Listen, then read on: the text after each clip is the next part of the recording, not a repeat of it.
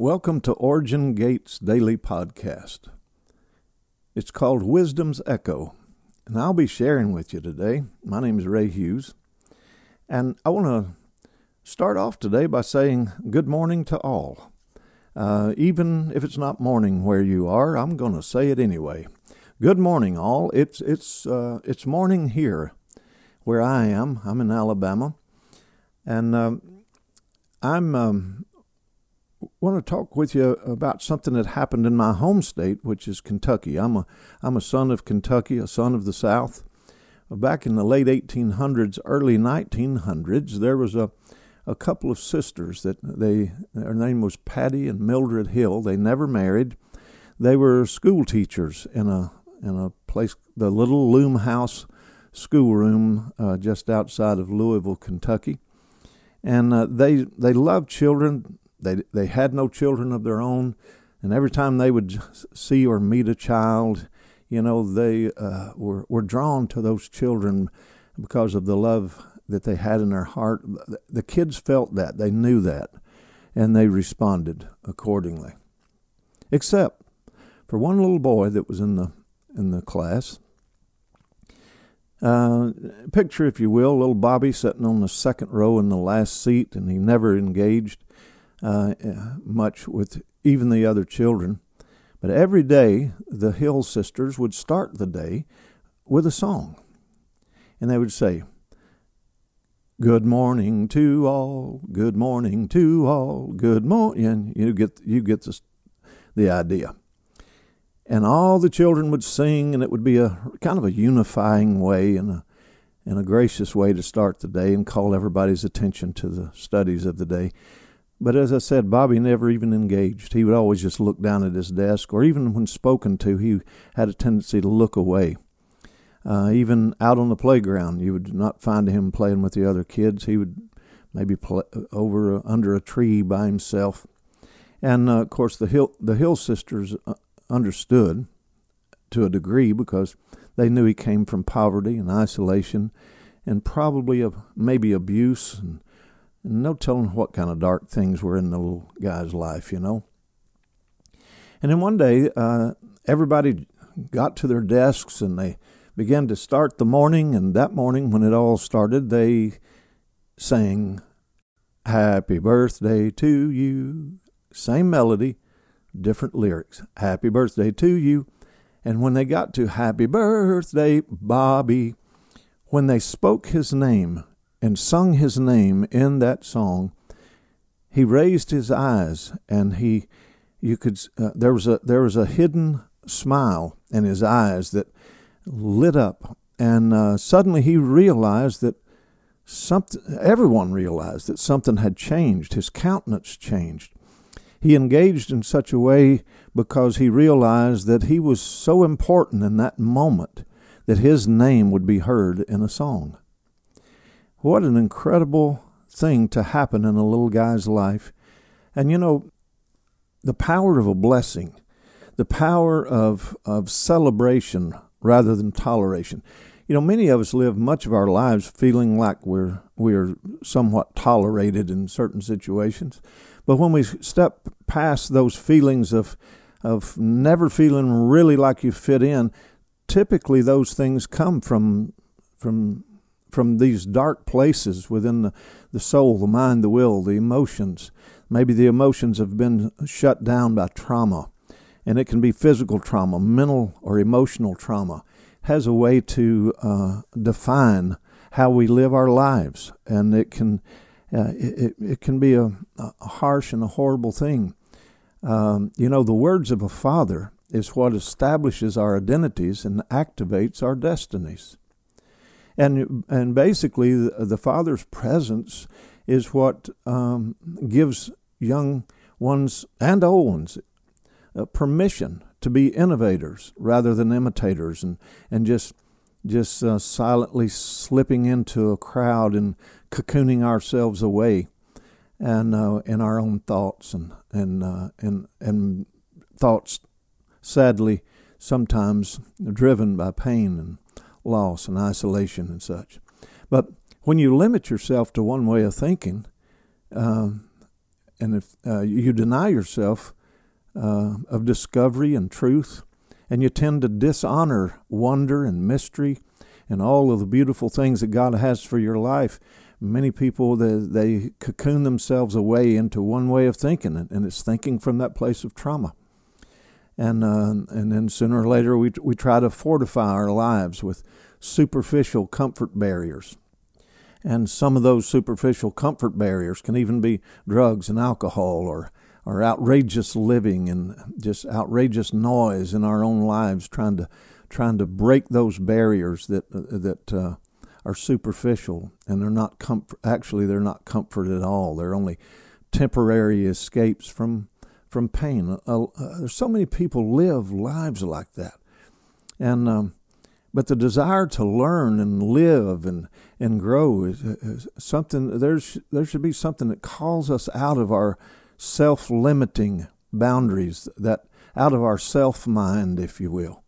And once we step out into wonder and mystery, we're no longer bound by what the enemy says about our life and what formerly we considered to be how we know the world around us. Our worldview is expanded into this amazing thing through all the technologies, but still, people cocoon themselves away.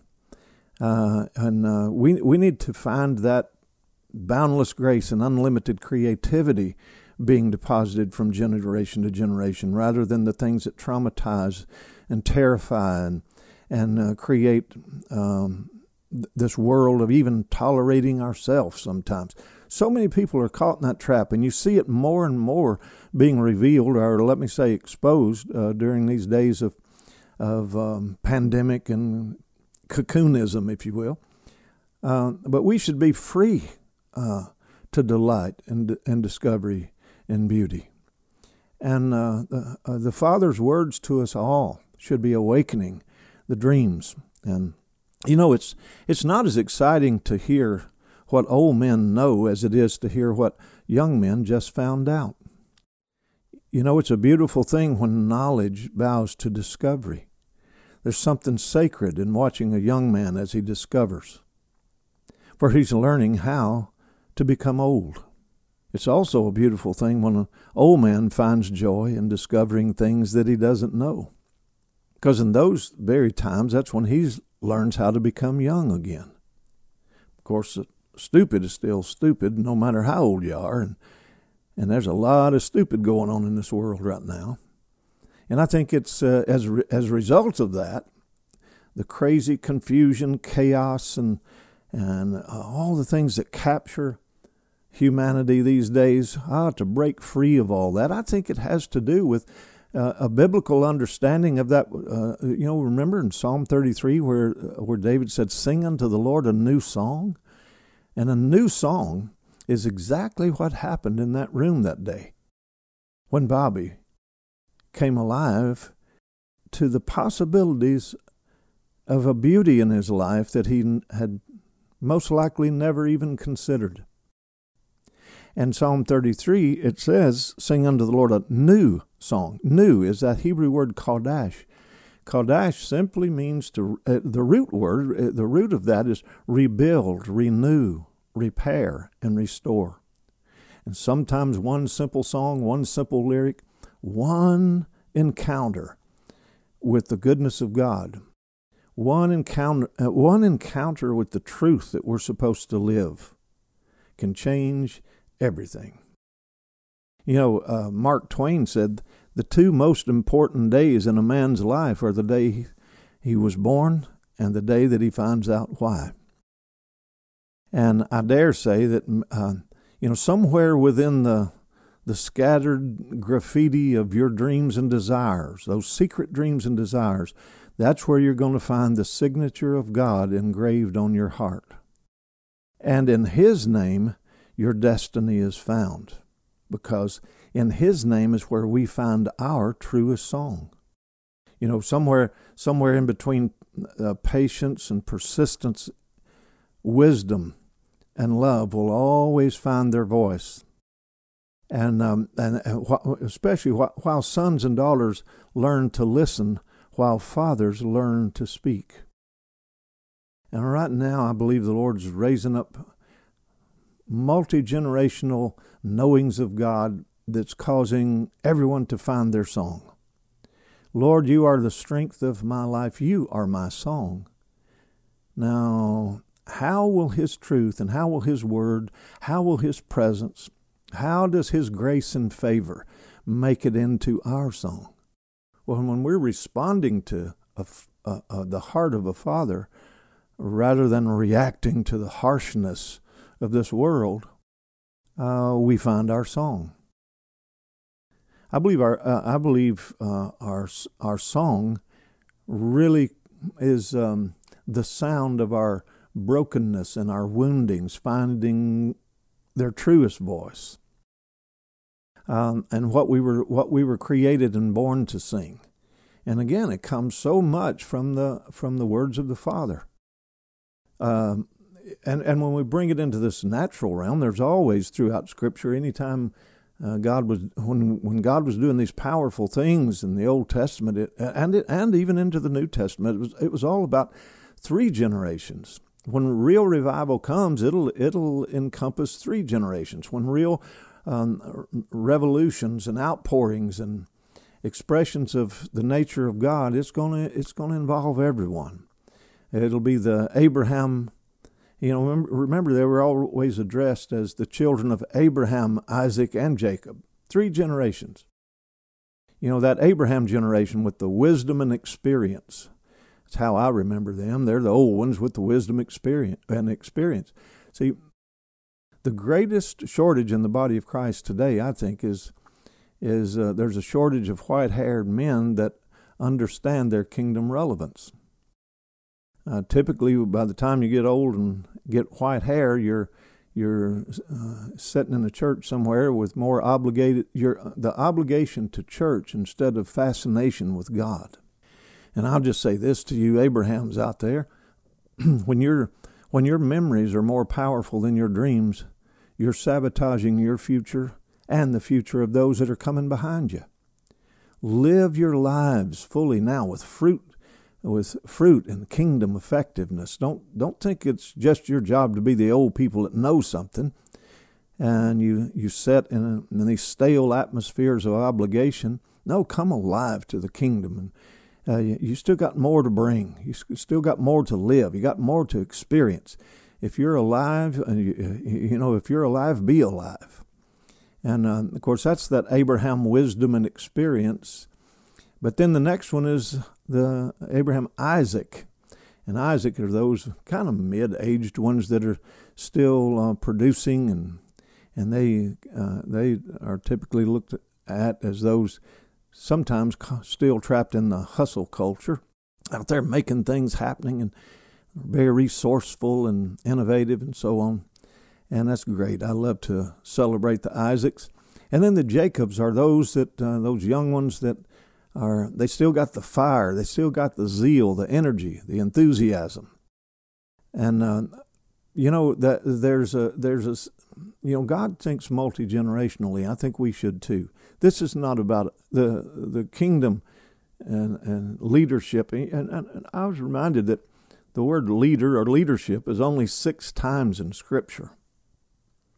But there's some 900. I don't know. Wait a minute. Let me look that up for you here real quick. I have it right here. Leader is mentioned 6 times in Scripture, but the word servant is mentioned 900 times. But why do we spend all our time going to leadership conferences? I think we need to be going to servant conferences. And I think God would help us to know how to carry songs that would awaken the next generation behind us if they knew that we were not just leading them, but that we were actually here with an understanding that we were born to serve them and bless them and honor them and awaken their song for their generation. And one of the important beauties of life to me is that life will dissolve its own boundaries and let you walk away gently when you go, if you spend your love on those that are listening to your goodbye. To walk away gently is to say to those behind you that love is stronger than death. And when one generation goes to heaven, they'll leave enough love for the next generation to swim in. So, with that said, I gotta go, and I'll just say, good morning to all, good morning to all. Sing the song that you were born to sing, and come fully alive to it. Look at your life through gentler eyes. That's one of the things I'm learning right now at this time in my life, because for too long I've looked at my life through the lens of harsh thought. And I'm learning to look at my life now with gentler eyes. And every time I find the grace to look past what has been broken, I see that something has been made whole. Just underneath the shards of former brokenness, something is waiting for those that are looking. But you got to look with gentler eyes. Well, God bless you guys today. I hope it's a wonderful day for you. See you next time.